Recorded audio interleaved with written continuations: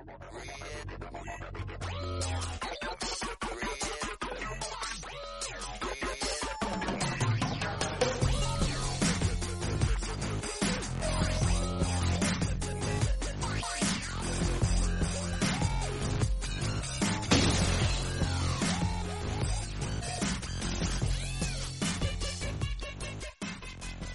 sir.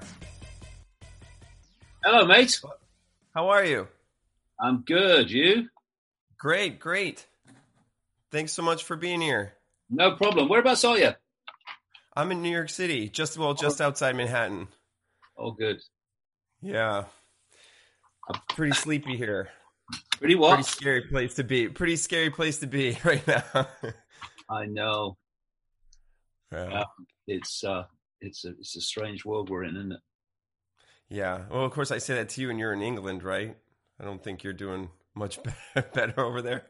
Yeah. Well, we're not as far down the road. I mean, when the first lockdowns came in 2020, in many ways, England was leading the way on them, but there's been a hell of a lot of pushback here, and they tried to bring, or they said they were going to bring vaccine passports in the end of September, and then 2 days later they announced they weren't, very clearly, because they didn't think they were going to get away with it at that time. And these people, the worst thing that they fear is to say this is going to happen, and people won't do it, because then that alerts everyone to where the real power has been all along.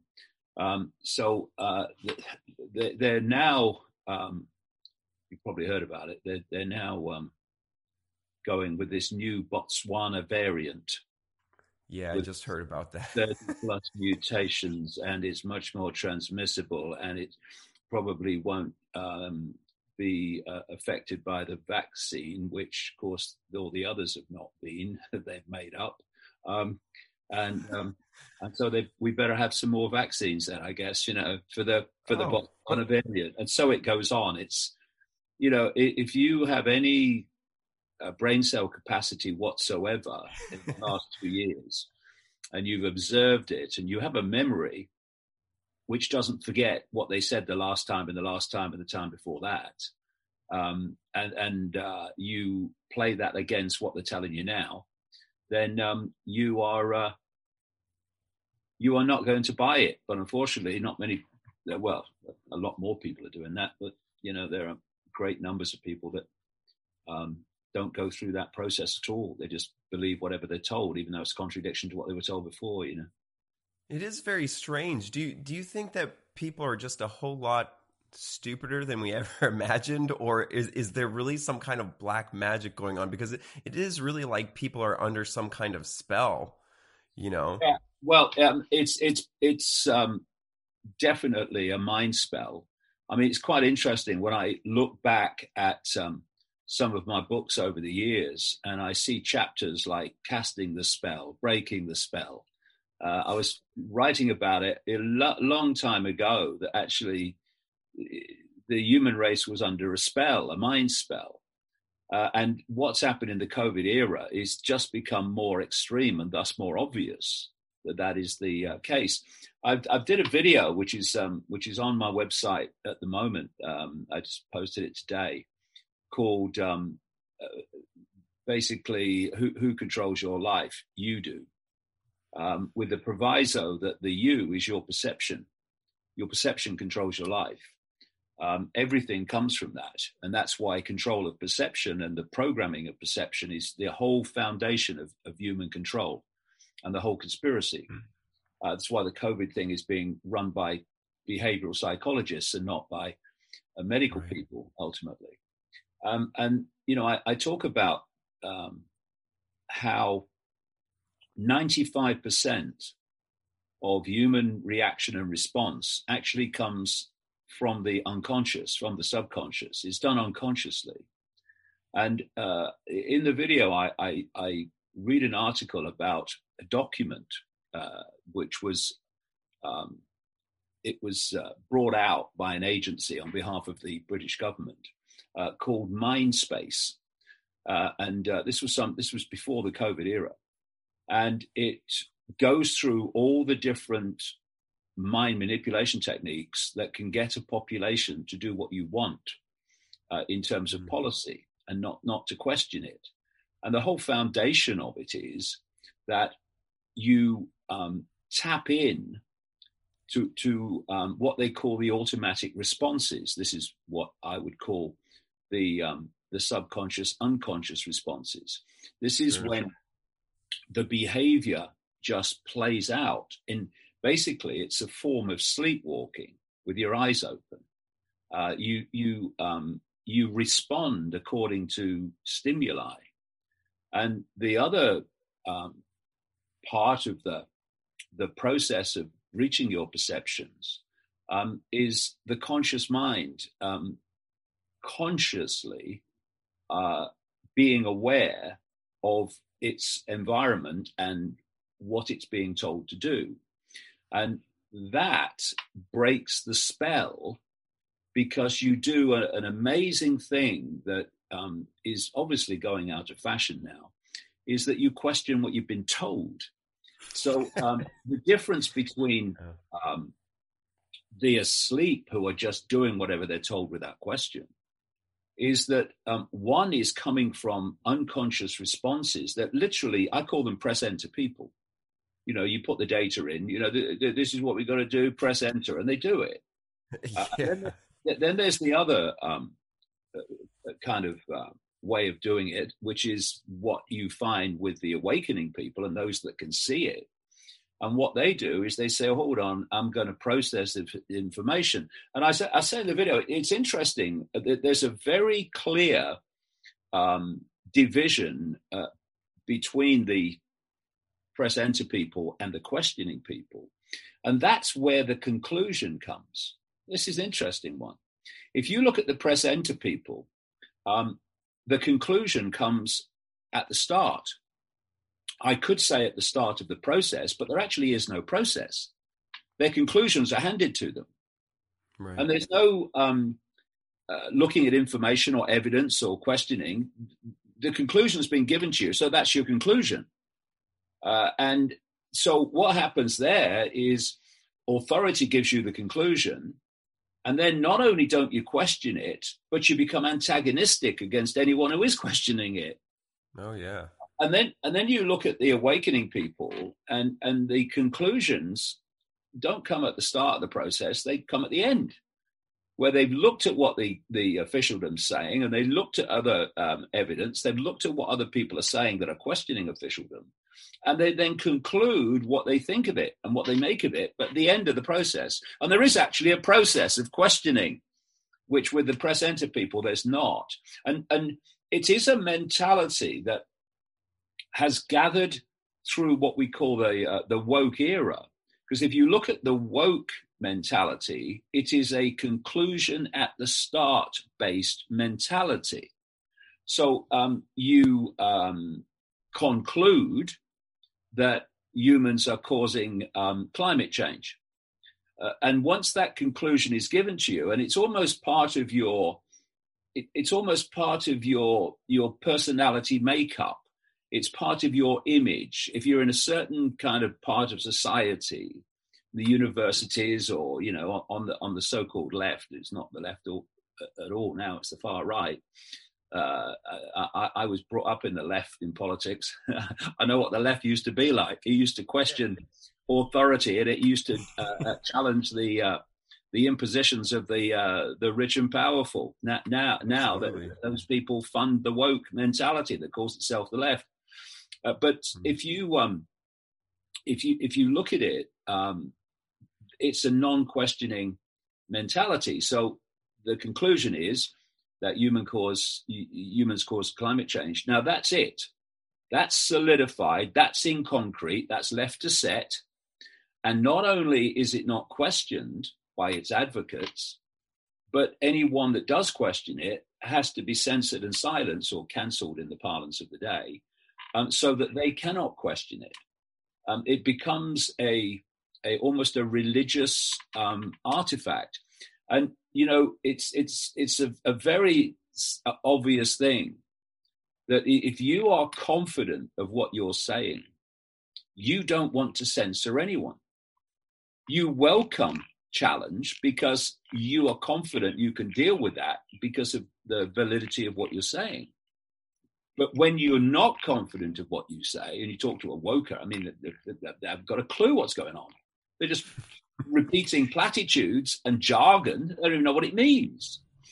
So much with them operates on emotion, right? They're led to believe this thing is true, and it's just it all kind of derives from emotion, right? Yeah, absolutely right. But and you're also talking about the unconscious. See, unless there is a conscious mind involvement in the process, there is nothing to question. The subconscious mind does not question.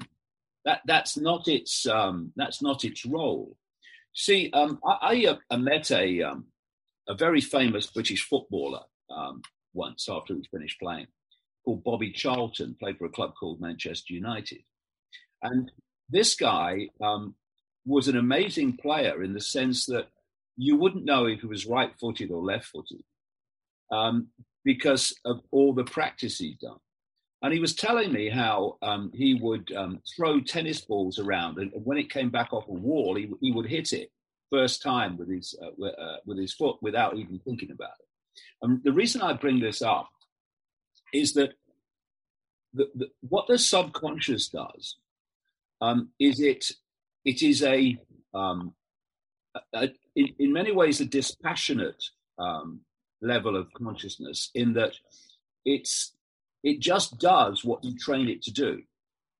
So in sport, and I experienced this myself, you have these moments which they sometimes call the zone.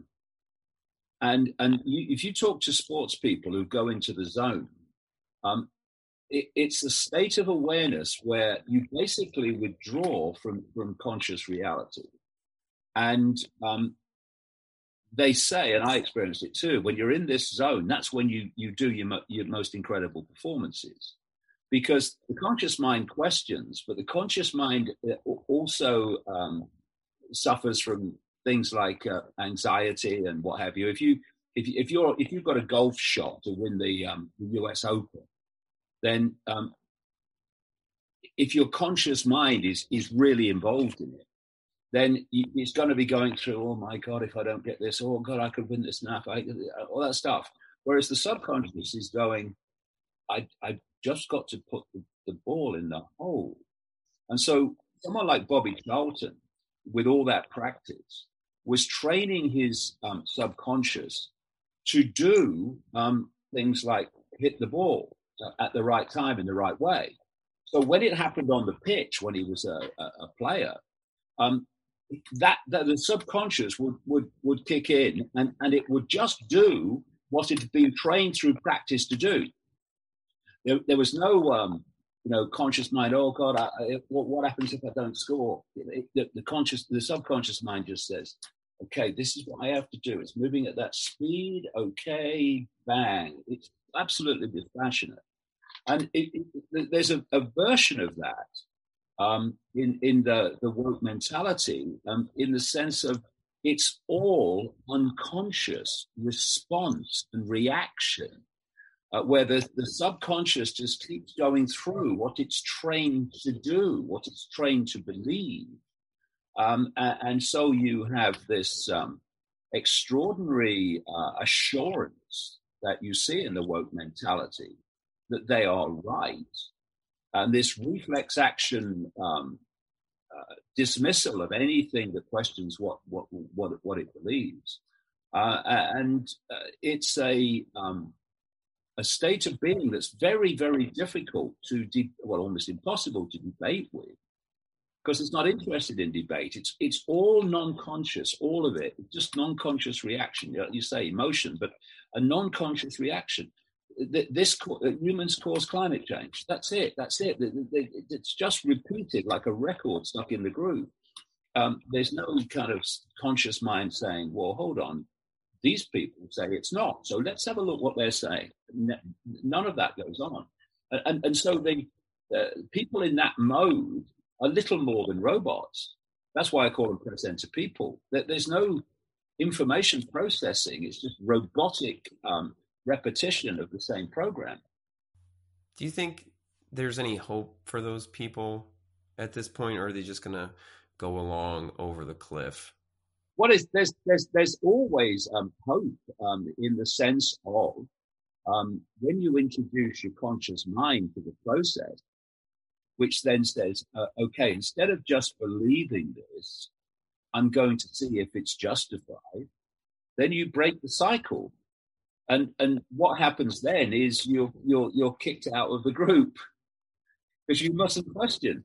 And there's a lot of that, as well. This group thing, belonging to a group, the need to belong to a group, and to belong, the group's basically got to want you there, and it's got to see you as one of them. And to see you as one of them, you have to become them. So you see this manipulation of groupthink. It goes on all the time, whereby the pressure, just like Jim Jones' cult, and all cults work in the same way, where you get people to concede their uniqueness to become part of the group, because if they hold on to the uniqueness, then there's resistance from the group. And so if you are a woker, say at a university, then there's now a very detailed list of things that you must say and you must at least claim you believe for you not to be ostracized by great numbers of people, the great majority of them at that university. Increasingly, the academics, not just the students. So there's this pressure to either keep your mouth shut and keep your head down, and to or to just parrot the platitudes that everyone else is, because then they'll think that you're one of them. And one of the processes that I'm seeing with this is that 2 and 2 plus 4 in the whole woke arena and the COVID buyers arena has gone. 2 and 2 equals 5 now. And what you get, and this is a part of the process where you get sucked into the group, is that you want to have a quiet life, you want to avoid antagonism and conflict, you want to avoid being ostracized. So you think, well, I know 2 and 2 equals 4, but I'll crack on it equals 5 because at least then I'll have some sort of life. But in the end, you start believing 2 and 2 equals 5. You get sucked in, not least because you going on, knowing it equals 4, but cracking on it equals 5, that your self-respect starts to get damaged then.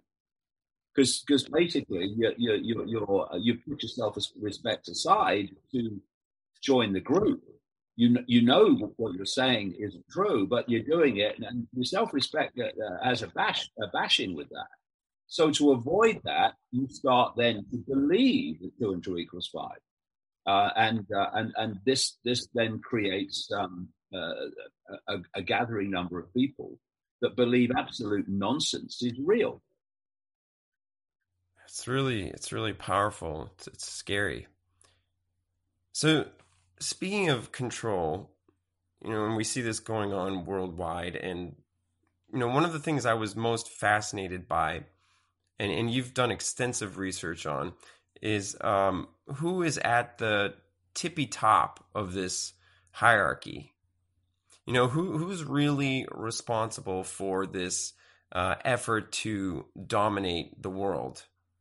I know it goes pretty deep, but I've been very fascinated by it since I've started learning about that. If you could go into it. Right, yeah.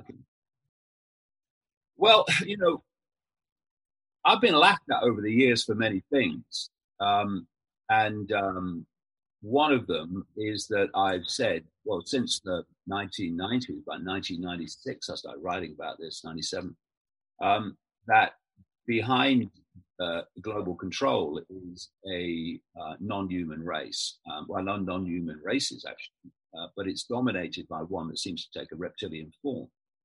And I wrote about this in a book called The Biggest Secret in 1997. I wrote that. And then I wrote another one called Children of the Matrix, which involved this information in 2001. And I got enormous ridicule for it. But I tell you what's bloody happening now, since the COVID era, particularly in the last few months and weeks, is that people that was dismissing that are now starting to go, oh, hold on, maybe it's not so crazy. For a number of reasons. One, if you'd have told them, even at the start of 2020, that the world would be like it is now in 2021, they would have called you crazy, but they now acknowledge what it actually happened. And then they look at other things that I've said that have turned out to be what has happened. And they say, well, if it was right about that, why should we dismiss this other stuff just because it's a bit far out? But one of the other biggest aspects of this is that people are starting to see that this agenda is unbelievably anti-human. They're targeting carbon dioxide, CO2, which is the gas of life. Without carbon dioxide, we're all dead because there's no food, there's no natural world. The natural world sucks carbon dioxide out of the atmosphere.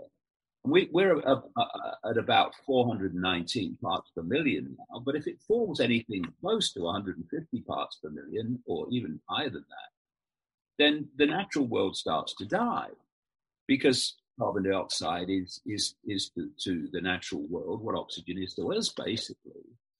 And the world was heading towards those dangerous levels of carbon dioxide in the atmosphere until the industrial era, and it's picked up as a result of that. This is why the Earth in the industrial era, provable fact, the Earth has got greener.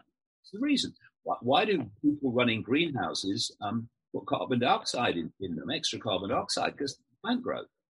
And as experts in carbon dioxide point out, it's not that we have too much. We don't have enough. The optimum level, they say, of for plant growth, food production, is 2,000 parts per million, not the 419 that we have.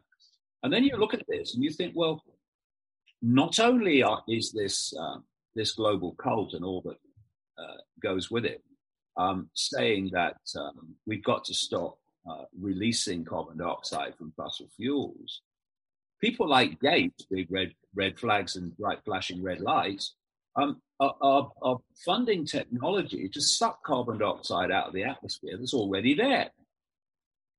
And the story of human-caused climate change via production of carbon dioxide is a joke.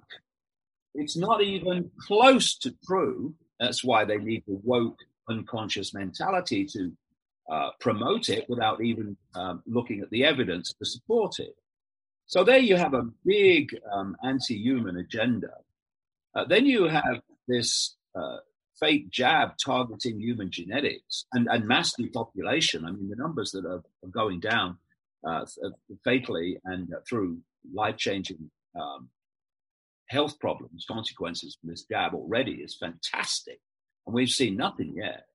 And then you have those that survive. They're having their genetics changed. This is why they're putting synthetic messenger RNA into the body. Then you have the fact that sperm counts are plummeting around the world catastrophically. You have the scientists and doctors who've come out and pointed out, even before the vaccine rollout, that this could be very damaging to female fertility. And we're seeing the impact on that in the figures as well already. And again, we've seen nothing yet. And you know, I have no doubt from what I've seen that when people who've had the jab today, the young people, get to child producing age, they're going to find they can't. There is a phasing out going on of human 1.0, the biological human, and the creation of a much more synthetic human to be connected to artificial intelligence called, I'll call it human 2.0. Then you have the 5G at 60 gigahertz. It interacts with the oxygen molecule to stop the body absorbing the amount of oxygen it normally would. And you've got the masks, of course, which are reducing oxygen intake, which is obviously vital to bodily health and brain development in the young. And on it goes. This anti-human. You look at the poison in the food. Look at the poison in the water. They're just here now recommending to put fluoride in all the drinking water of England, which is a brain suppressant. It's an intellect suppressant. War have shown that. So it's all anti-human. Now, if there's a non-human element to this in the background, in the shadows, then that would make absolute sense of why there's a phenomenally obvious non-human agenda. And what I've been pointing out, and because they're changing the atmosphere as well, and they're changing the frequency nature of the world we live in. This is what all these satellites from people like Musk going up, firing with 5G and other technological radiation at the Earth. They want tens of thousands to cover every inch of the planet, and therefore there's no escape from it. What the Google executive Ray Kurzweil, who's promoting AI connected to the human brain, calls the cloud. They're changing the frequency and radiation nature of the world that we live in. It's all anti-human. And I've been pointing out since the late 90s that what's going on, well, late 90s, 1996, 7, I started coming across it, that we are looking at a version of the Avatar movie. And this is how it's being done. The Avatar movie, for those who haven't seen it, involves a blue people, the Na'vi, on this moon, Pandora, do they call it? And the American military arrive in a spacecraft. Obviously, it's sometime in the future. It's portrayed. But the American military, they want to infiltrate Na'vi society because they want the resources that they have. And of course, they can't just take over. So they want to infiltrate and do it that way. And they can't infiltrate as humans, symbolic in this example of the reptilians that I said behind this and others. So they take on an outer shell of the Na'vi body. They look like blue people, the avatar. And so they then start infiltrating Na'vi society.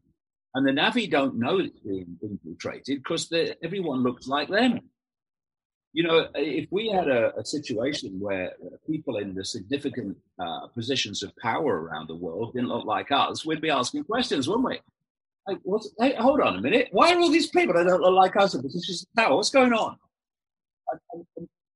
What I've been writing about, this goes way back, is the fact that these people are hiding behind human form. This non-human force is hiding behind human form.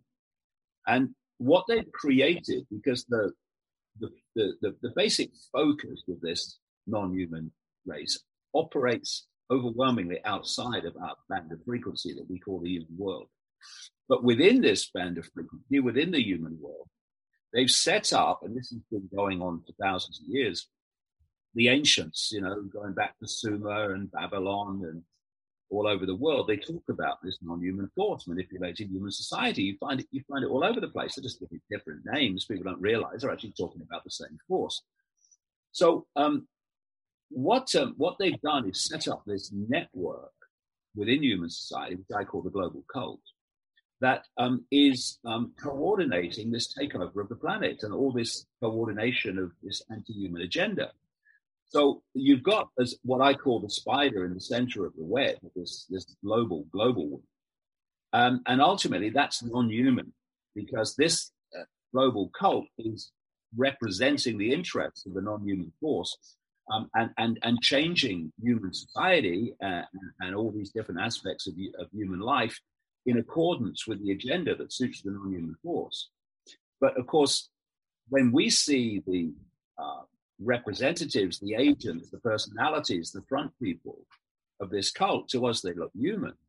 But if you went deeper, as with the Navi movie, you'd find that a lot of them actually aren't behind the human front. So you've got this web with a spider in the center. And most of the spider is actually in the hidden. All the spiders are in the hidden.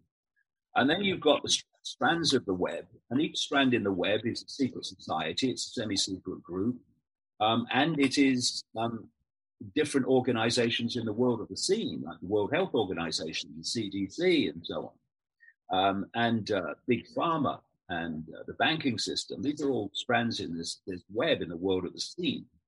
So immediately around the spider, you've got the most exclusive secret societies that absolutely know the vast majority of what's going on, and they don't put themselves on public display at all. And then you come out from the spider, and you then meet the secret societies we do know of, like the Freemasons, the inner core of them, that is, and the Knights of Templar, the Knights of Malta, the Opus Dei, and the inner core of the Jesuit order, and many, many others, Skull and Bones in America. And then eventually you meet what I call the cusp organization. This is where the hidden part of the web meets the scene. This is the Bilderberg Group, Council on Foreign Relations in America, Trilateral Commission, the Club of Rome that was created by this cult in 1968 to exploit environmental concerns and to lie about environmental concerns to justify the cult agenda of the control of the fine detail of people's lives. This is why those that are behind the COVID hoax are also behind the human-caused climate change hoax, and both have the same basic solutions to the problems they invented, which is control of people's lives down to the fine detail. And then on this cusp area around the world are these absolute kind of tidal wave of think tanks and non-governmental organizations that their job, like with the Bilderberg Group and all these Council on Foreign Relations, is to take the agenda coming out from the spider, from the hidden, and then to play it out through overwhelmingly, by this stage, lots and lots of people who have no idea there even is a cult, never mind a spider or an agenda, to play it out into the world of the scene. And so when you come into the world of the scene, you see all these different corporations, banking systems, governments, government agencies. And on the surface, they don't look connected. And at levels of them, most of the level of them, they're not connected. But you go deep enough into them, and they attach to the web. And ultimately, they're playing out the agenda of the web, while to the public, they don't seem connected at all. Everything seems random. And but in the COVID era, you can see great examples of this web coordination between organizations that would seem to be unconnected. For instance, you've got the World Health Organization that was created by the cult. It's a cult creation. It was created by the Rockefellers in 1948.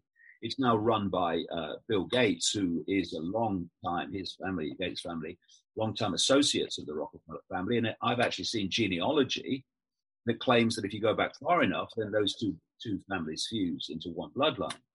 And then at the same time that the World Health Organization was coming out and driving the global policy for COVID, A, the narrative of it, and B, how you respond to it. Silicon Valley corporations like Facebook and YouTube and Google and Twitter, they were saying we're going to censor anyone that questions or challenges the World Health Organization narrative of everything. Now, from the world is all random and nothing's connected perspective, that is inexplicable. Excuse me, you are supposed to be communication platforms to allow different opinions to be given so that people can debate and give their opinions. What do you mean you can censor anyone that challenges this World Health Organization narrative? But when you come down into the web, the World Health Organization is a creation of the cult. So is Facebook. So is Google. So are these platforms.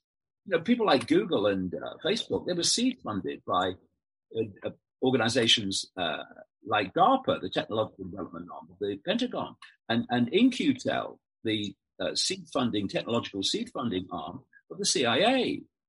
And Zuckerberg's not running Facebook; it's a joke. This pothead at Twitter, Dawson, he's running Twitter. We're going to laugh. And what we've got now is the suppression of anything that questions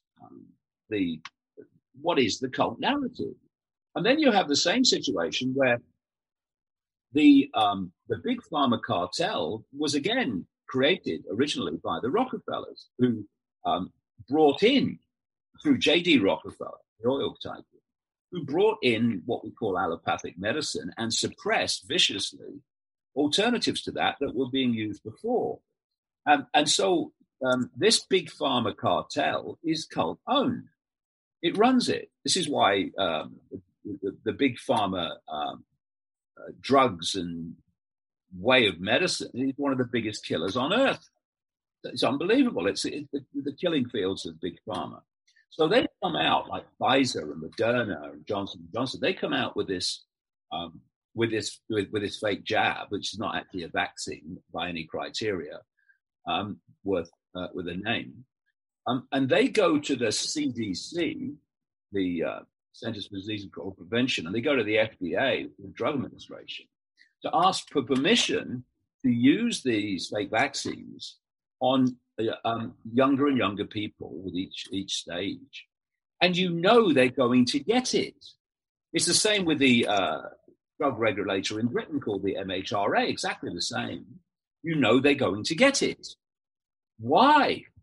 And why is it becoming absolutely crystal clear that there were basically no trials worth the name, and the data that was supposed to be from the trials wasn't even looked at in any detail by the regulators before they gave permission? What's going on? Well, this is what's going on. The CDC, the FDA, the MHRA in Britain are owned by the cult.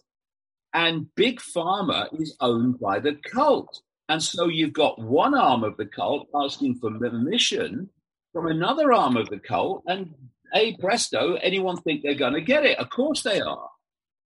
But if you don't see the web that coordinates it, then you'll think, well, those regulators are there to protect us. No, they're not. They're there to facilitate the cult agenda. And in Britain, only once in this whole COVID era has the Vaccine Advisory Committee to the UK government pushed back on anything. Otherwise, it's just ticks and stamps it through. And that was fake vaccinating with these jabs, 12 to 15-year-olds. The committee recommended that actually healthy 12 to 15-year-olds shouldn't get the jab.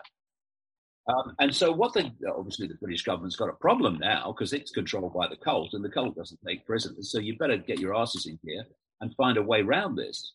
So what they did is they said, the vaccine committee has made this decision on the grounds of health. So, but maybe there are other grounds on which we should decide that these kids have it. And so they wheel on this psychopath, absolute psychopath, very dark man, called Chris Whitty. He's the chief medical officer in England. And they get together these other chief medical officers, but Whitty's pulling the strings of other countries like Scotland, Ireland, Northern Ireland, and Wales. And they decide that actually, on the grounds of education, I mean, how long did that take to work out? We recommend that these 12 to 15-year-olds should have it. And they've had it. And lots of them have died already with myocarditis and other situations, not least involving the heart, that these jabs are causing. So, and I said, soon as they handed it to Whitty, I said, there's only one outcome here. He's going to recommend it. Of course he is. He can't pass it. And so he recommends it. And he spoke at he did a presentation in some theatre or other a couple of nights ago, and some people turned up and started firing questions at him and calling him a murderer and all that stuff. Which he absolutely, if you know that playing out this fake vaccine to 12 to 15-year-olds is going to kill some of them, and we bloody well know that was going to be the outcome, and it has been the outcome, then that's got to be murder. So people are starting to get it. This is the encouraging thing, is that more 5-year-olds here now. They want to do 5-year-olds. Yeah, well, again, Patrick, you know that's coming, because this is the goal. The goal from the start, I mean, they've told you, is to fake vaccinate every man, woman, and child on the planet. And they're going down. I'll tell you what they're going down to. They're going down to newborn babies, where they get the fake vaccine as soon as possible after birth. That's where they're going. They've got a bit of a problem in Britain. They've got a few problems in Britain for a few things. But when they go to the next stage down, below 12 to 15-year-olds, which is where they're going, this vaccine committee has got to somehow explain why they recommended against 12 to 15-year-olds, but not kids that are younger, you know? So that'll be interesting to see how they try to play that out. But this is where it's going all over the world, down to babies, because this is a transformation of human genetics and for those that survive, and it's mass depopulation for the rest. And it's been a challenge over these decades I've been doing this to get people to grasp the scale of evil that we're dealing with. I mean, if you've not had the scale of evil in your life, then it's very difficult to comprehend it and to kind of perceive it's possible. We're dealing with people who are beyond psychopaths. They have no empathy, they have no compassion, they have nothing. They have no redeeming features.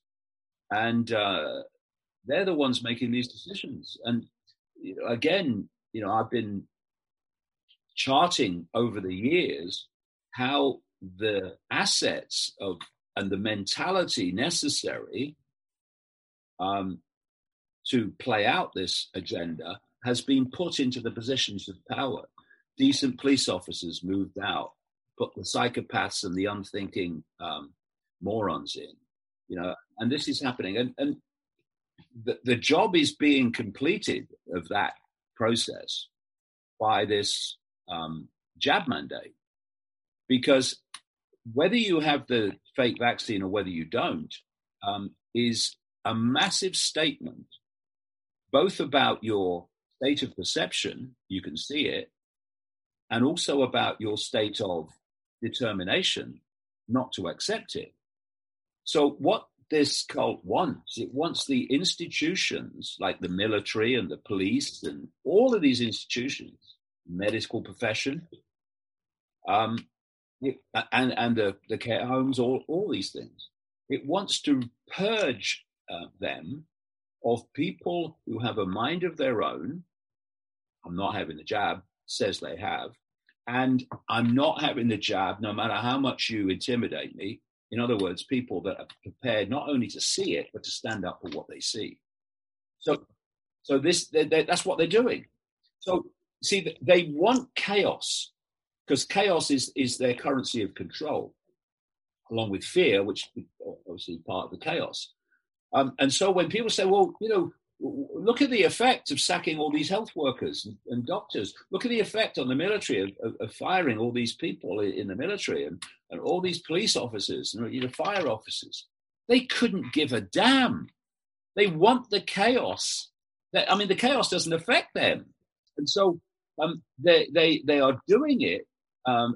This is what shows the method in the apparent madness, is that they couldn't care less that stacking all these medical people is going to affect people's health and they're going to die in greater numbers because of it. They couldn't care less. In fact, they want that. Their goal is only to purge society of those with a mind of their own who are prepared to stand up for it. And that's what's going on. And that's why the impact of this, they couldn't care less, only the outcome for them, which is this purge. How aware do you think people like Trump are? Have you changed your opinion on Trump? Because No. there's a lot of people who still believe in him. And, me personally, it seems fairly obvious at this point that he really signed our death certificates as far as the shot goes. He fast-tracked everything with his Operation Warp Speed, and, he basically signed off on everything. What do you think about him currently? No, I've not changed my mind on Trump at all. I saw him coming during the election campaign quite early on. Mm-hmm. He came in, and the idea that Trump's a maverick, excuse me, just look at his history, will you, and all the people that he's connected with. He's not a maverick at all. And he starts off going against, I think it was 16 plus other potential Republican candidates for the nomination. We were told, according to the propaganda, that he was a maverick and the Republican Party didn't want him. And at the same time, WikiLeaks is releasing documents and emails showing that the Democratic Party hierarchy was ensuring that Bernie Sanders wasn't going to win the nomination, but Hillary Clinton was, because they were going to fix it, and they did fix it. So if the Democratic Party hierarchy can fix it, then so can the Republican Party. But they didn't. But apparently they didn't want Trump and all this stuff. But that was part of his ethos, wasn't it? Or he's an outsider. Right. And soon as he won the nomination, I think this guy's the chosen one to win the presidency. And along he came and he won it. Why? Because if you look at a guy called Saul Alinsky, who is a communist out of Chicago, whose work was apparently followed by and has been read by people like Hillary Clinton, Nancy Pelosi, Barack Obama. He wrote a book called Rules for Radicals, which is how you transfer or transform a democratic society into a communist one. And one thing really hit me when I read that, and that was the rule that says, don't target faceless bureaucracies or faceless corporations. Pick one man or one person and just target everything on them. Blame everything on them.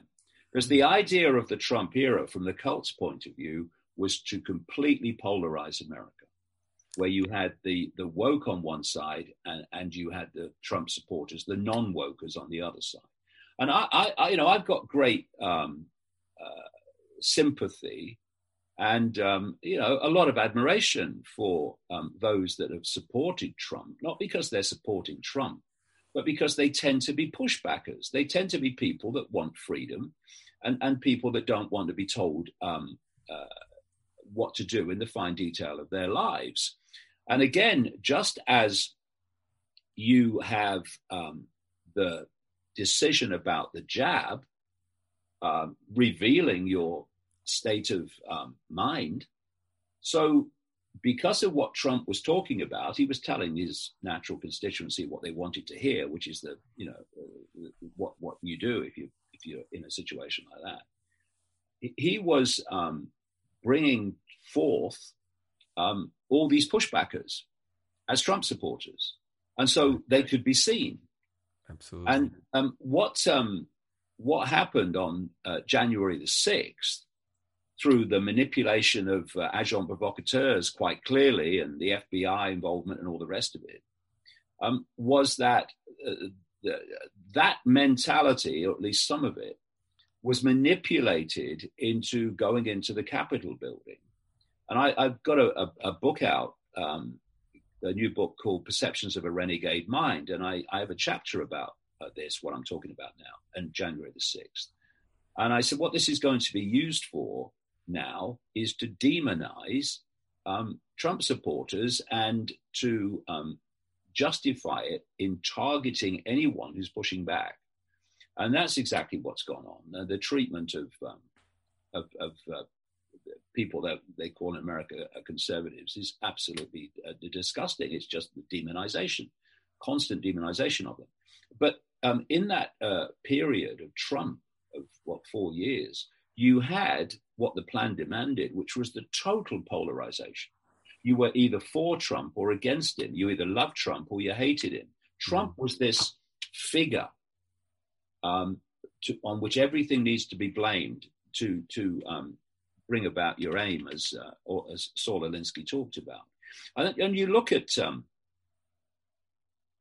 the Trump period, and you look at what he actually did compared with what he said he would do, and it was very, very limited. And what they brought in as part of the process of, you say you're going to do something, but there's no intention to do it. So you need an excuse why you do it. I mean, my mind takes me back to President Roosevelt, who said, mothers of America, we're not going into that war. We're not going to send your sons and daughters into that war in Europe. But he knows they are. And so they have Pearl Harbor, complete setup. Right. And he says, well, I said I wasn't going to send your sons and daughters to that war in Europe, but look what's happened. There was no intention that the Trump agenda was going to be implemented, or what appeared to be, but they needed an excuse. And so they brought in this massive smokescreen of the ludicrous Russian hoax to basically muddy the waters and slow everything down. So there was some kind of excuse. Well, Trump would have done it, but of course all this was going on. They impeach him twice. I mean, hello, anybody impeach him twice? This was all part of they're trying to get Trump. They're trying to get Trump. But then, having polarized America and isolated the ones that are not among the woke, they then had to have a woke government. Because if Trump had got a second term,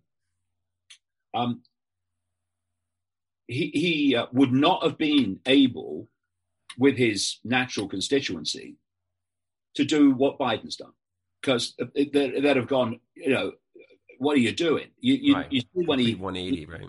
Yeah, when he spoke a few weeks ago at one of his rallies, and he said, get the vaccine, and you heard the boos. Yeah. That was just a fraction of what he would have got had he started implementing in his second term what Biden has done. He didn't know his name, but I mean that the people that behind Biden, and so that would have delayed all that's going on now. So they had to get Trump out because what they were doing was getting the resistance of his supporters out, and at the same time, the cusp of going to Biden. They had to demonize, therefore weaken the Trump supporters. So you had January the 6th, and so in comes Biden. And Biden has just sat there while the whole woke agenda, i.e. the cult agenda, same thing, has been played out. I mean, I wrote in some of my books, maybe 4 years ago, a bit more, about the migration agenda, the immigration agenda, and how they were transforming systematically the demographics of Europe and the demographics of the United States, how George Soros was involved, and obviously the Open Society Foundations, Open Society, No Borders, and how they were moving to a situation where eventually so many people would be heading for the southern border of the United States, they'd be unstoppable. And now, not only are they unstoppable in that sense, they're not even trying to stop them. So you've now got about 200,000 people that no one knows anything about coming into the southern border every month, and probably more than that by now. And the demographics are being changed, and because this great reset is a transformation of everything. It's the end of countries, and when you have a distinct culture and a distinct history, then you have a sense of being, you have a sense of belonging, you have a sense of where your countries come from, you have a sense of nation. If you want to destroy nations, then you have to take all that away. And everything's connected. All the dots connect. So this attack on the history of America, with all the statues coming down and all that stuff, this is all part of the demolition of everything that makes America what America has been. And they're doing that in Europe too. So all this is connected, and the mass immigration. I mean, I know on one level they're saying, oh, they're just importing Democratic voters, but it's bigger than that. It's much bigger and much deeper than that. They are transforming the demographics of America. And at the same time, they are targeting the main racial group in America, as we have the main racial group in Europe, which is white people. They're targeting them because they need to undermine them, and they need to take the power of those people away, the majority group, racially anyway. As part of this demolition of Western society and the end of Western countries and the end of what we call Western culture. And the idea is to create, in this Great Reset eventually, a complete global monoculture where everywhere is literally the same. You know, people who are not white, who are saying, oh yeah, white people, yeah, quite right, attack them. Well, I've got news for you, mate. They're coming for you next. Because once they've sorted out the white culture and the white race, they're going to sort you out. Then you'll see that actually we should have got together and put the ludicrous idea of racial differences apart and realize that we're all in the gun sights of this cult. They're just dividing and ruling us. And this is why you've got the big cult billionaires and billionaire corporations funding Black Lives Matter. They're funding that because they want to divide and rule America on racial grounds. Everything is about divide. They don't want unity. They're terrified of unity, because if you had unity of response, unity of seeing what's going on, they'd be in real trouble. So they've got to keep the target population fighting each other. And Black Lives Matter does a wonderful job for them on that basis.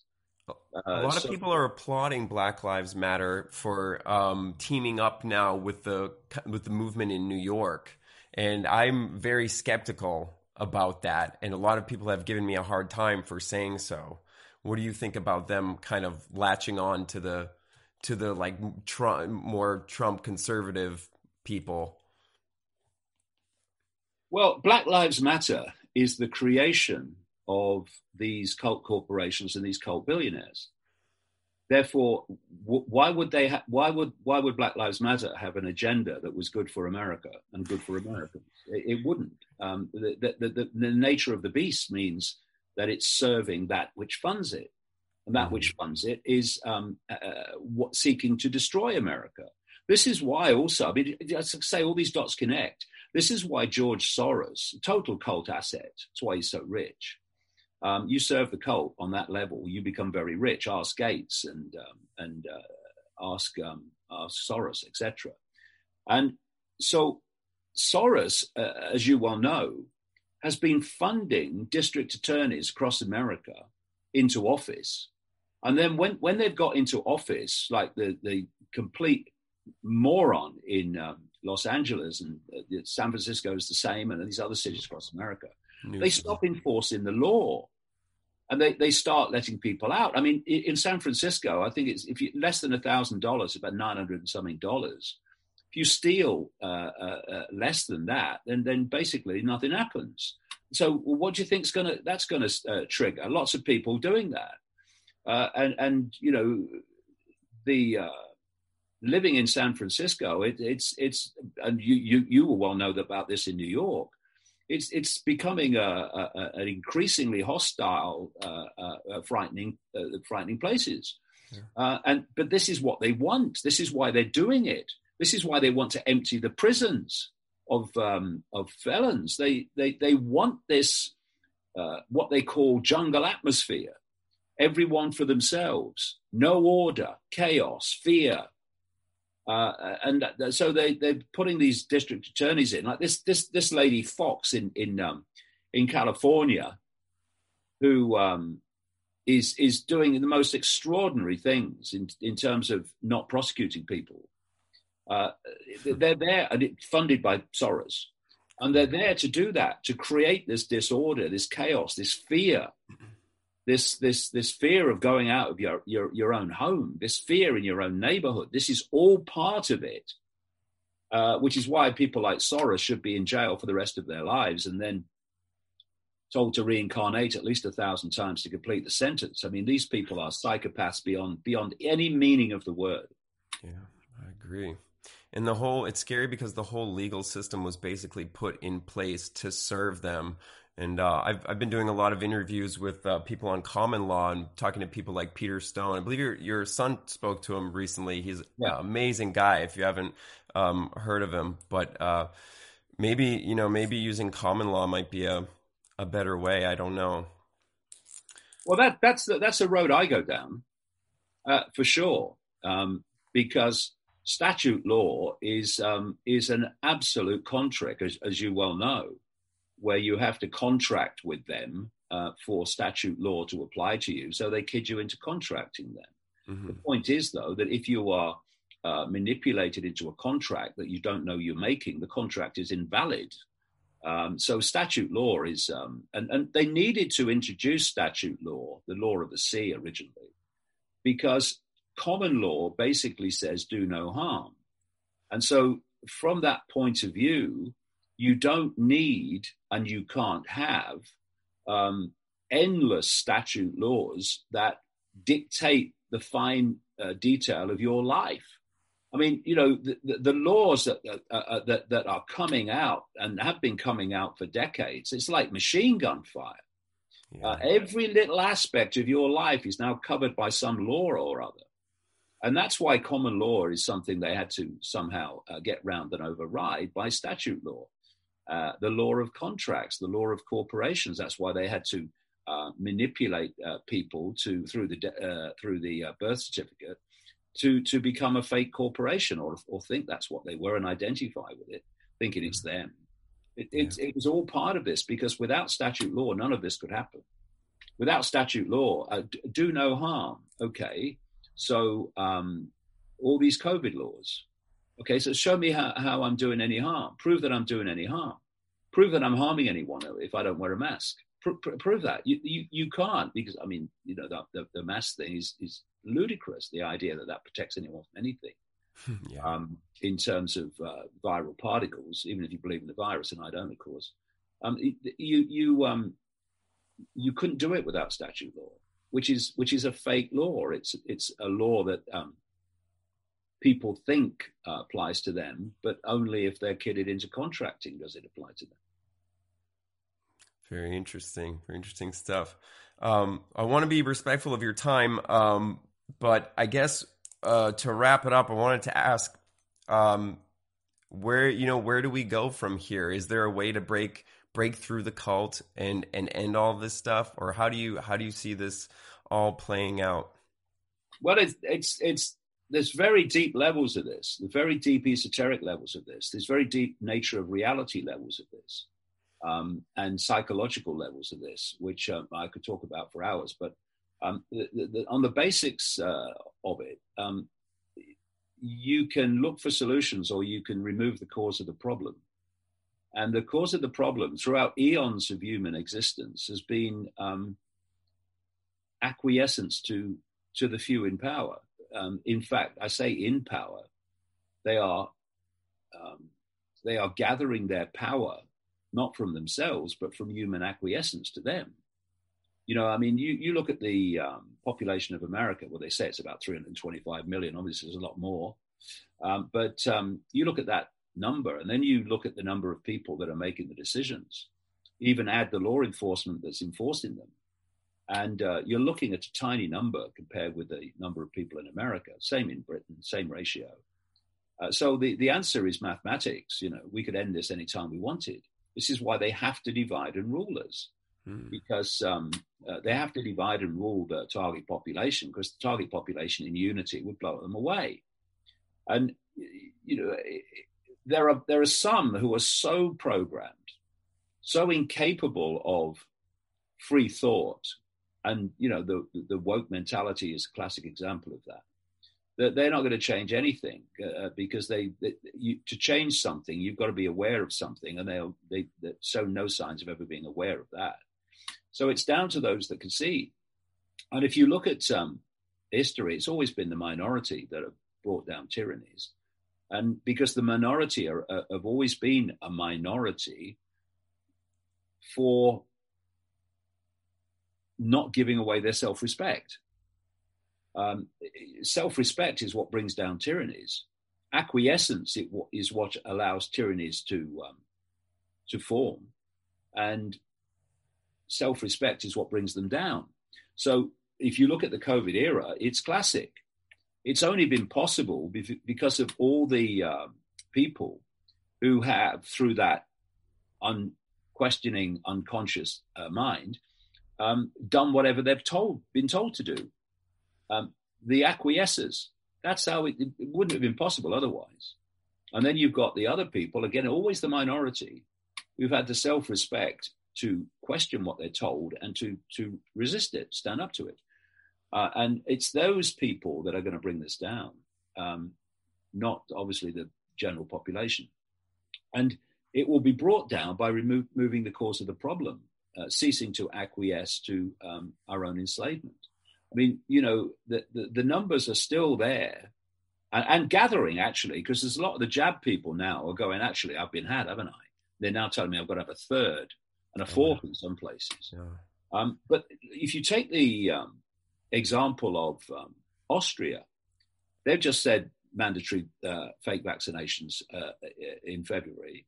And they've said that the unfake vaccinated go under lockdown, and even when it's lifted, because they've done it for everybody at the moment, then they will have to stay in lockdown in effect. And you're talking in Austria of about 2 to 3 million people who have not been jabbed. So what you're doing sitting in your home for? Right. Get on the streets, go about your life. What are they going to do if 2 to 3 million people won't cooperate with what is a leader, Schellenberg, who's an aristocrat and hasn't been elected, that's imposing this? What are you doing? And you see, there's two types of acquiescence. There's acquiescence through unconsciousness, which we've discussed. Then there's acquiescence through, I know, I don't want to do it, but what are the consequences of me doing it? Yeah. And so people sit there in fear of not sitting there. And I tell you, that just like the last one, they bring in another lockdown in Britain. Well, I ain't bloody compliant with it, that's for sure. Yeah, no way. I didn't do it the last time. I'm not doing it this time. I'll die first. Because there is nothing. Look at where we are, ladies and gentlemen, I would say. Look at where we are now, and it's nowhere near where we're meant to be taken.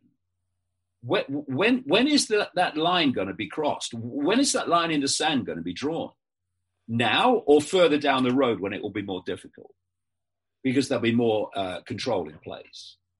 So there's nothing that is more sinister and more destructive than having this fake jab. So put a line in the sand. Having the fake jab is not an option. And, again, it's about your mentality. If you say that I don't want the jab, but for me to do what I want to do, I have to have it. So I've got to just acquiesce to it, even though I don't want it. What you're doing is you're allowing these people to dictate your sense of the possible, your sense of potential. So your sense of the possible becomes, if I don't have the jab, it's a nightmare. If I do have the jab, I don't want it, but I'll be able to function. Well, actually, you won't unless you have the next one, the next one, the next one. But I mean, we could talk about this in more depth another time, maybe. But our perceptions create our reality. So if you have a self-perception, a self-identity that you have no power, and there's nothing you can do, then you'll live a life which will be a self-fulfilling prophecy of that perceptual state. Yeah, I agree with that. You have a perception of the power you have and the nature of you, which is not the human body. That's a vehicle. You are the consciousness having the experience, capable of connecting with vast scales and swathes of consciousness and insight and understanding and potential and possibility. Then you're going to live a very different life to little me, I have no power. I mean, you see it all the time. And so your perception matters, because your perceptions are dictating how you interact with the field all around us. I wish I could get into this in more detail, but of possibility and probability that's all around us, what in the East they call Brahman, the sea of potentiality. And all these different cultures have different names for this sea of potentiality and possibility that we're living in. You know, the five senses can't go deep enough into the frequency band to allow us to see this energy. It only decodes the frequencies of what we call form, and it appears to be empty space between them, but it's not. It's a sea of energy. It's like if you like, a Wi-Fi field. And in all that potentiality lies anything is possible. But your perceptions are dictating how you interact with that sea of possibility and probability. If you have a very limited sense of the possible, like, I have no power, what can I do? Then you will interact in that band of frequency, because every thought, every emotion generates a frequency. And the sum total of our perceptions create a frequency field, an energetic field through which we interact with this field of possibility and probability. So someone with a very limited sense of self and a very limited sense of the possible will interact with possibility and probability within that narrow band, and therefore will manifest an experience which will reflect that dynamic. And that's important because of what I said a few minutes ago. We mustn't let this cult, which understands how this works, by the way, that's why perception is absolutely the target. They know if they can get your perception, they get your behavior, and they get your interaction with possibility and probability to the point where they're dictating your experience. They know that. This is the stuff that they pass on through the highest levels of the secret society web, the cult. So if you allow yourself to drop into this sense of the possible that says, I either don't have the jab and there's nothing I can do, or I do have the jab and I don't want it, but I'll be able to do what I want to do. That's allowing this cult to dictate your sense of reality, your sense of the possible. And if that's how you see the world, then you will take one of those choices and you will interact with possibility and probability on that basis. So if you think, well, if I don't have the jab, then my life's over and there's nothing I could do, then you'll almost certainly manifest that. And this cult knows it. Gets your perception, it gets your life. But if you understand that you are capable of interacting with this sea of possibility and probability in the greatest swathe as you decide you want to, in terms of opening your mind, then those two things are not necessarily the only possibilities. Have the jab and my life is destroyed. Don't have the jab and my life is destroyed. Have the jab and I might be able to do something, or then I'll have another jab and all that stuff. It's a prison cell. Yeah.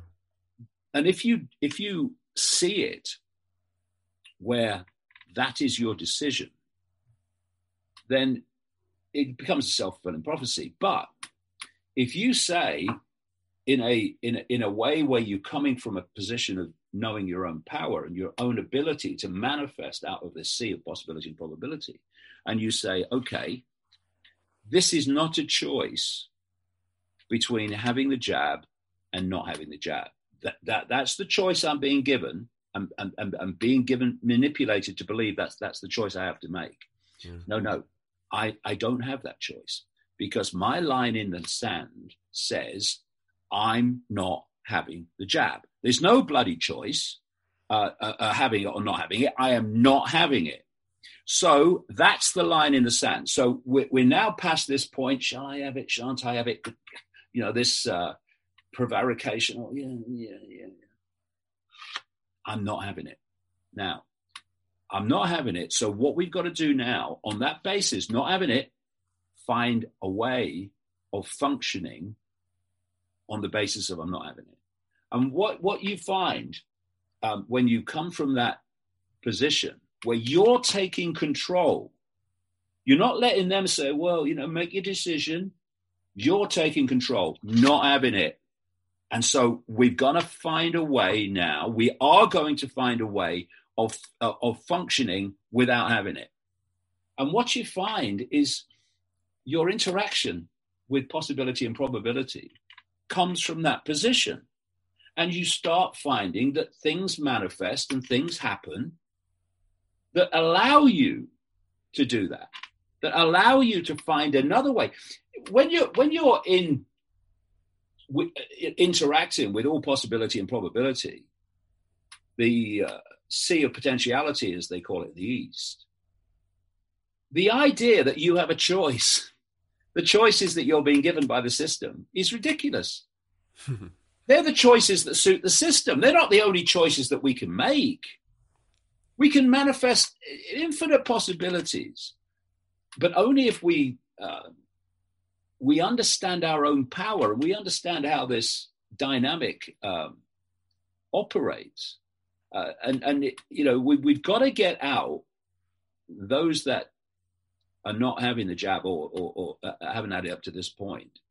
This idea that it's jab or no jab, that it's life or no jab, we've got to get away from that.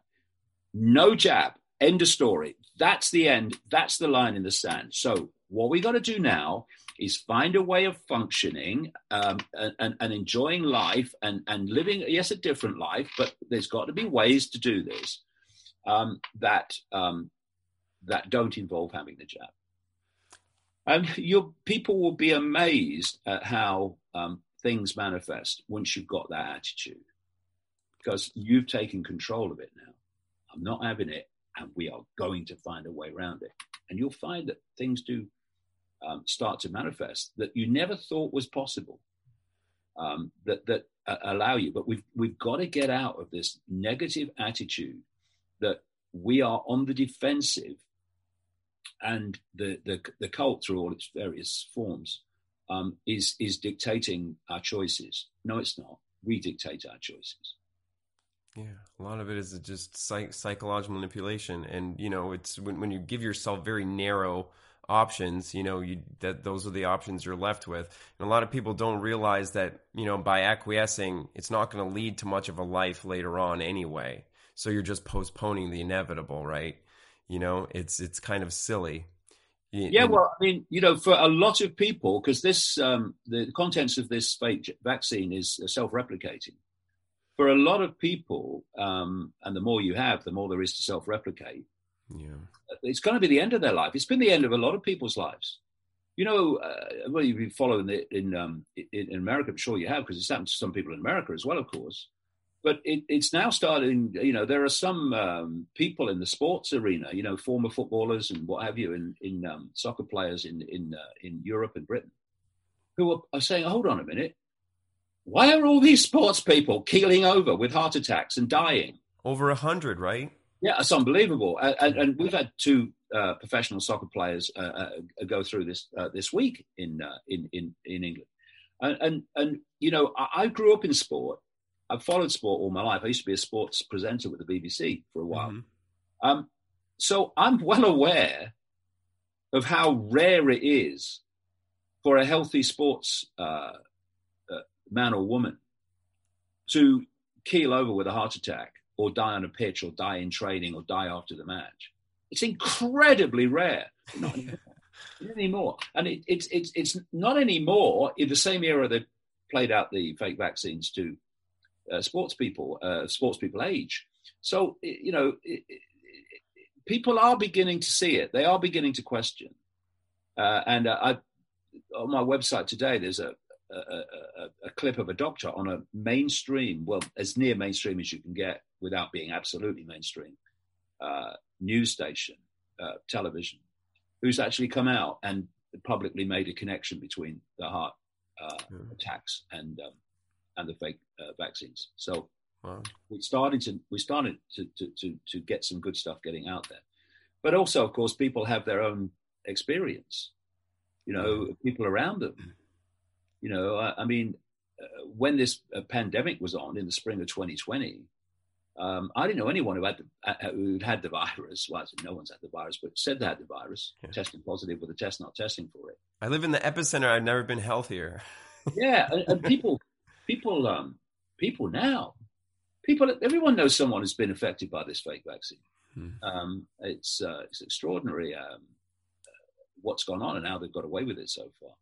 But it's public ignorance. If people think that CNN, MSNBC, and the BBC are going to tell you the truth, well, I mean, you've not been paying attention, really. You've got to look into the alternative media and question that too, but you've got to look into the alternative media to find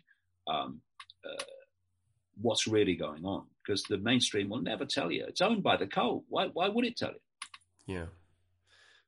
Even Fox News, a lot of people don't want to recognize that, but they're owned by the same people as CNN, right? So. Yeah, well, I like Tucker Carlson. I think he's gone out on a limb a few times, and I think, well, a lot of times, and I think he's aware of more than he says on his show, obviously, because he'd be off air. But I think some pennies have dropped with him. He confuses me, because recently I saw a video of him where he was denying 9/11, denying that there was any evidence to 9/11 being orchestrated. So, yeah, well, I think with people like Tucker Carlson, they are seeing that something's not right, that they may not see why it's not right. I mean, the fact that the scale of this conspiracy probably won't have dawned on him, although I think he's further along the road now than he was before the COVID era started. Mm-hmm. But it's like everything. You when you watch his show, I watch it every morning when I get up, so I can get up to speed with a lot of things that are going on in America. You've got to take each line as it comes. Not say, this guy says some things I agree with, therefore I'll believe everything he says. You basically take a line on line, because sometimes I go, oh, you haven't got it there, Tucker, at all, and other times, yeah, you're spot on there. But Fox News in general, yeah, I absolutely I agree with you. I mean, the Murdoch newspapers in Australia got me banned from Australia in early 2019 when I was going to go around 6 cities and talk about the fact that this tyranny was coming. So Tucker Carlson gets a very big audience by cable news standards. It's a really, really big audience, because people want to have some questioning. But it's an interesting question why Fox News go along with that, when I guess if you're the cult, and I've studied their mentality for 30 years, they're very ill at ease with states of flux that they don't control. Mm-hmm. So if you take the football soccer analogy, they are ill at ease because they're very insecure, funnily enough. They're ill at ease with controlling one side, because their security comes from knowing the result before the first ball is kicked. And to do that, you've got to control both sides and the referee. And so if you look across society, they are controlling all sides in the mainstream debate. So on that basis, it makes sense that they would, on the face of it, present Fox News as slightly different to CNN. But actually, they're still controlling the debate because they're controlling all sides. It's very subtle, and it's all psychological. And that's why, I'm very, very questioning of Trump, because my view of him is that, and, maybe, Fox News is an expression of that. I think he's leading his followers to glorious failure. It's glorious failure is not what we came here to do. Glorious victory was what we came for. And again, this mentality of don't give your power away to this. Don't give your power away to that. Give your power away to Trump. Right. No, just don't give your power away. The political system is not a vehicle for change. It's a vehicle for advancing this agenda. Yeah. And sometimes there'll be people that appear to be against the agenda, but actually they're not. But they're playing a part in this puppet show. It's our Hegelian system, right? Yeah, exactly that. And I felt from the time that he was running for office that he was going to lead them to glorious failure, and that's what he's done. In fact, tell the people that are still in Washington jails in horrible conditions for trespass on January the 6th, that he led them to glorious victory. And he saying the right thing is not enough. It's not what people say; it's what people do that matter. And right. what Trump has done, like you said earlier, is be a massive part of this fake vaccine nightmare and catastrophe that's been imposed upon the human race. I don't think his mass of conservatives would have ever taken the vaccine if it weren't for him. I think there's definitely a mass of people who felt more at ease about taking it because of him, and he really kind of led them straight to the needle, in my opinion. Yeah, I mean, people don't think that Trump had the bloody vaccine, do they? No, he didn't. Absolutely not. Honestly, this week there was a woman in a nurse in the medical arena in Slovenia, and she came out, went public, and said that actually these vials are different. There's one that is just a saline solution. Number one. Number two is an mRNA fake vaccine. And number three is something that will give people cancer within 2 years, right? And she said, I know from my own experience that all the politicians and the people, the rich and famous, have all had vial one, the saline solution. Wow. And so, Biden's getting another one. Anyone who is so promoting it that if they had it and keeled over would be a absolute nightmare propaganda against the fake vaccine. They've had the saline. You're not going to wheel out these celebrities like Elton John and others. Oh, have the vax, and then give them the bad stuff, are they? I mean, they're not. Right. One or two that might cop it by accident around the world, but overwhelmingly not going to do it. So Biden's not had it, and Fauci's not had it. None of these people have it. They're the saline. If they have it at all, if they have it on camera, they have the saline. But it's the naivety that these people are going to have something they know is potentially lethal. They're not. Fauci definitely wouldn't. My God, he's been killing people for decades. I mean, he must know, right? Yeah, exactly. So, the idea that Trump's had it, so I've got more comfort. Well, you're probably not going to get the saline unless you're very lucky. He did. That's why he's still alive. You think they've been decreasing the saline as they go on? That's what I've been hearing. They spread it out in a way so it wasn't mass catastrophe, but exactly that.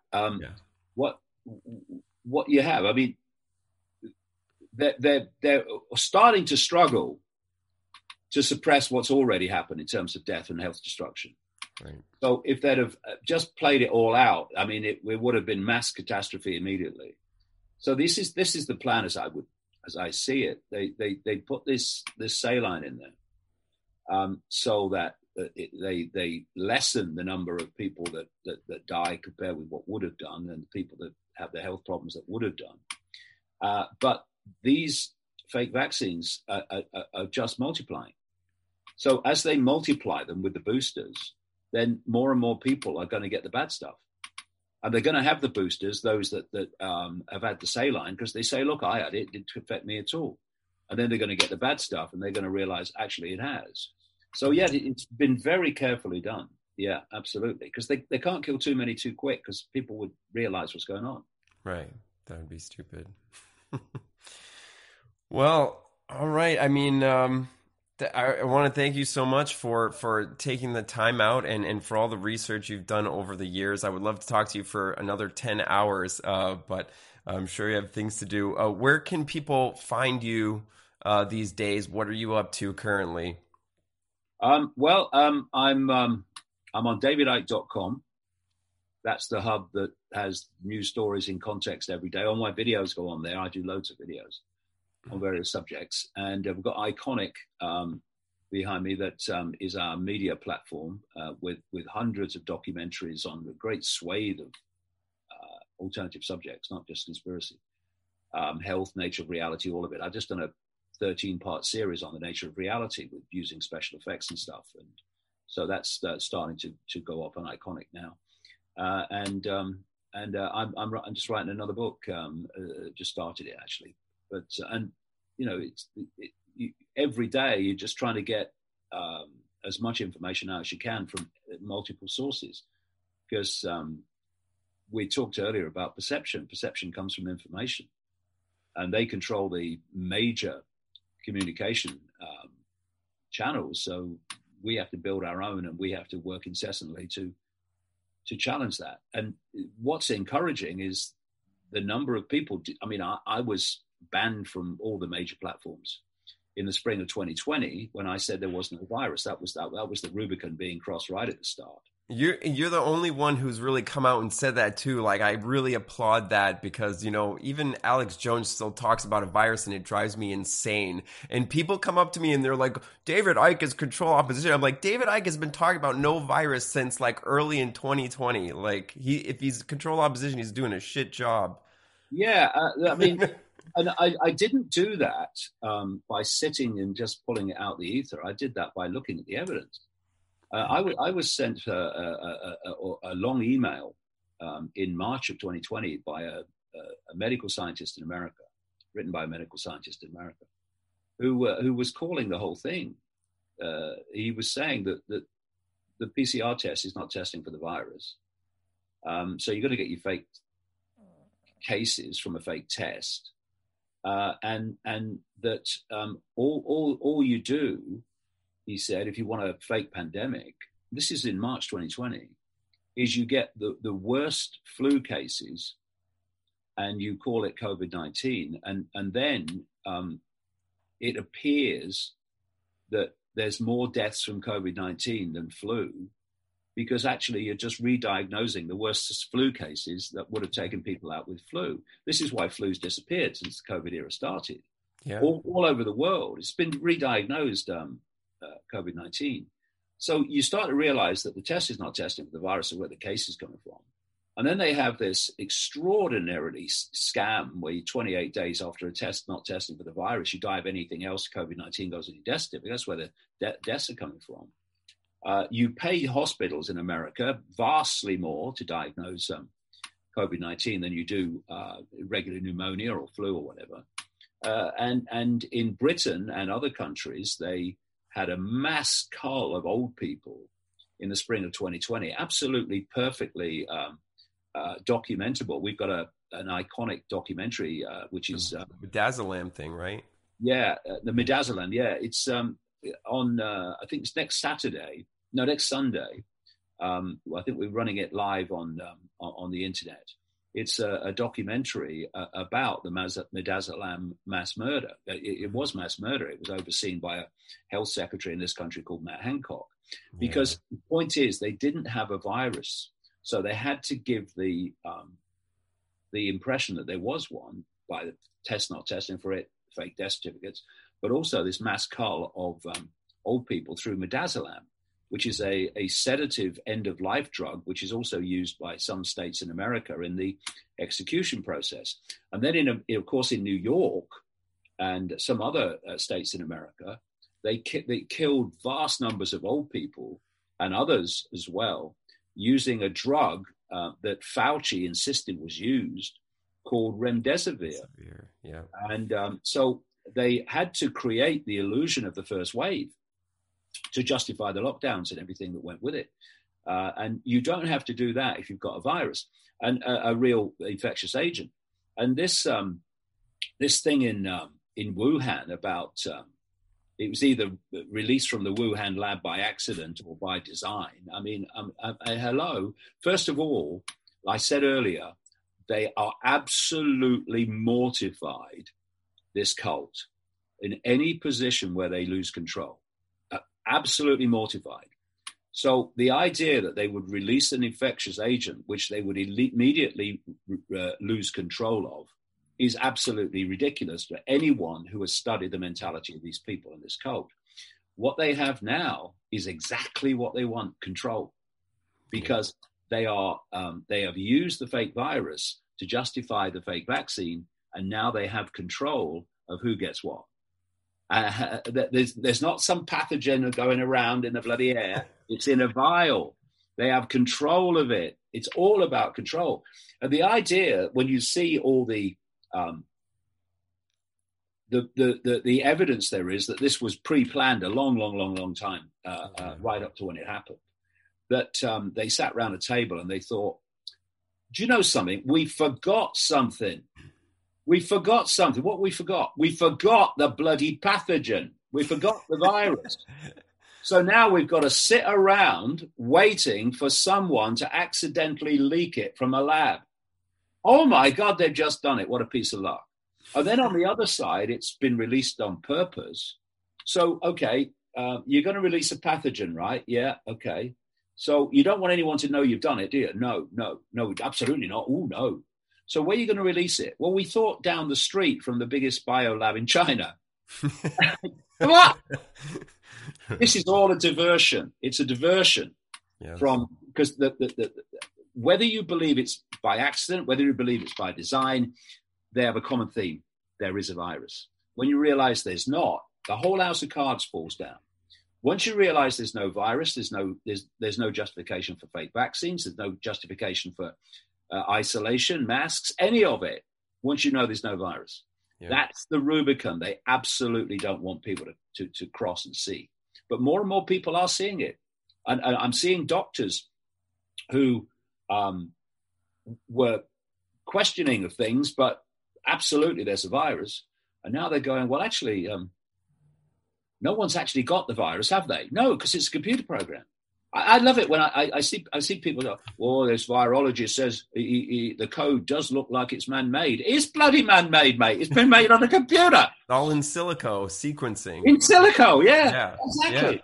It's crazy. I've talked to a lot of virologists too. My group of friends, we're all about this. We debate virologists, doctors online, and I mean, it's maddening how much they're stuck on this just fakery and fraud. We keep asking them, where did you actually isolate the virus? Can you show me a paper where you prove that you've isolated this one thing and cause disease with it?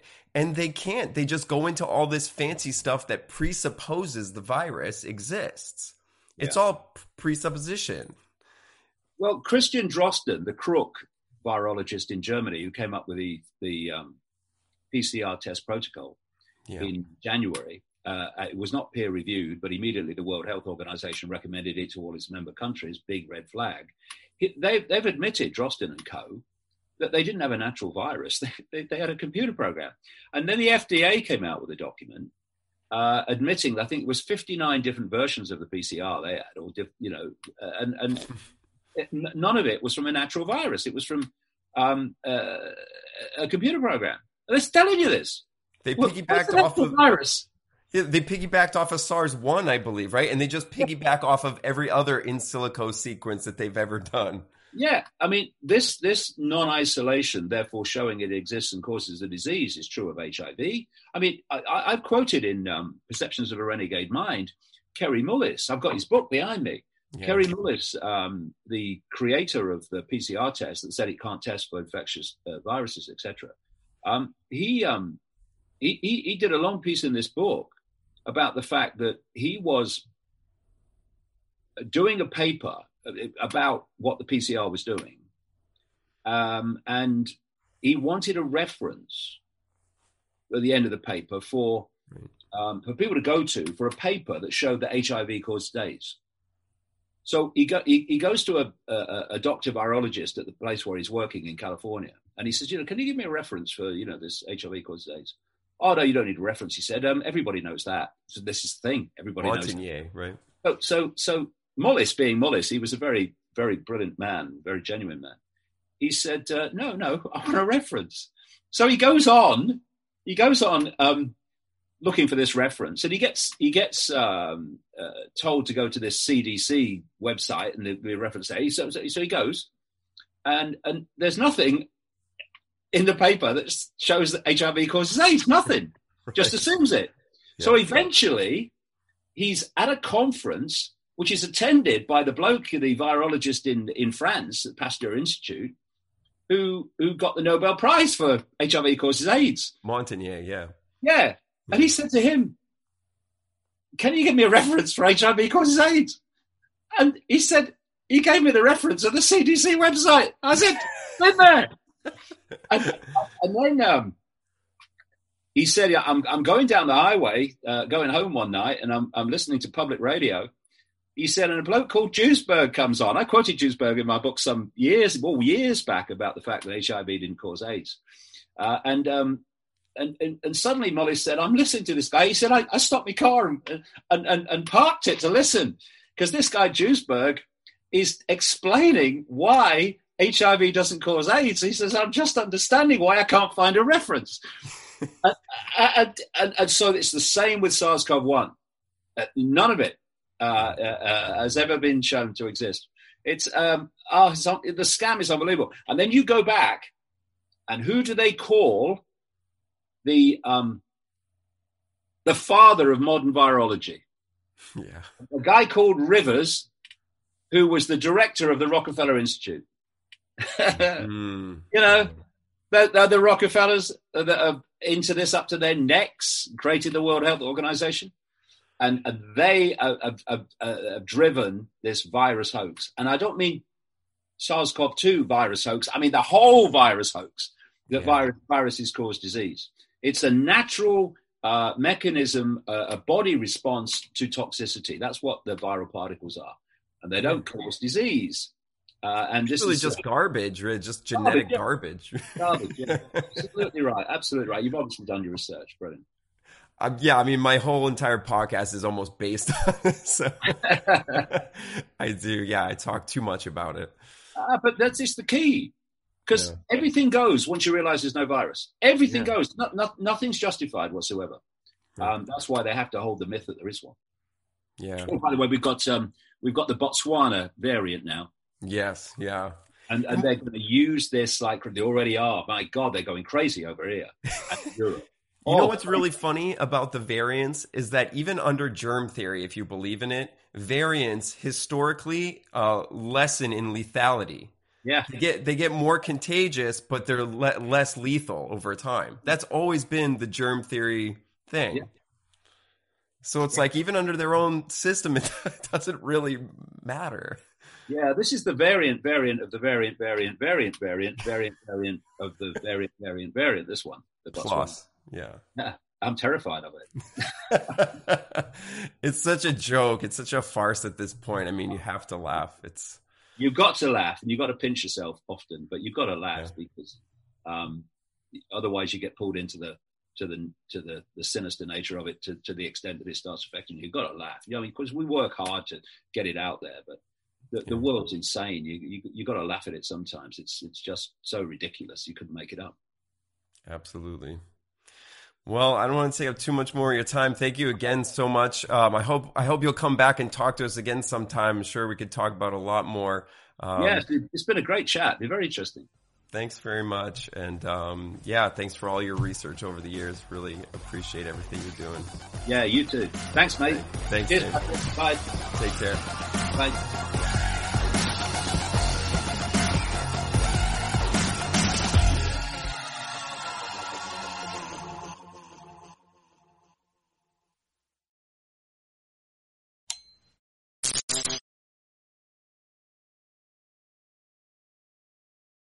The information presented in this program is not intended as legal, health, or nutritional advice. It is provided for informational purposes only. Alight does not endorse nor accept responsibility for any statements, views, or opinions expressed by its guests.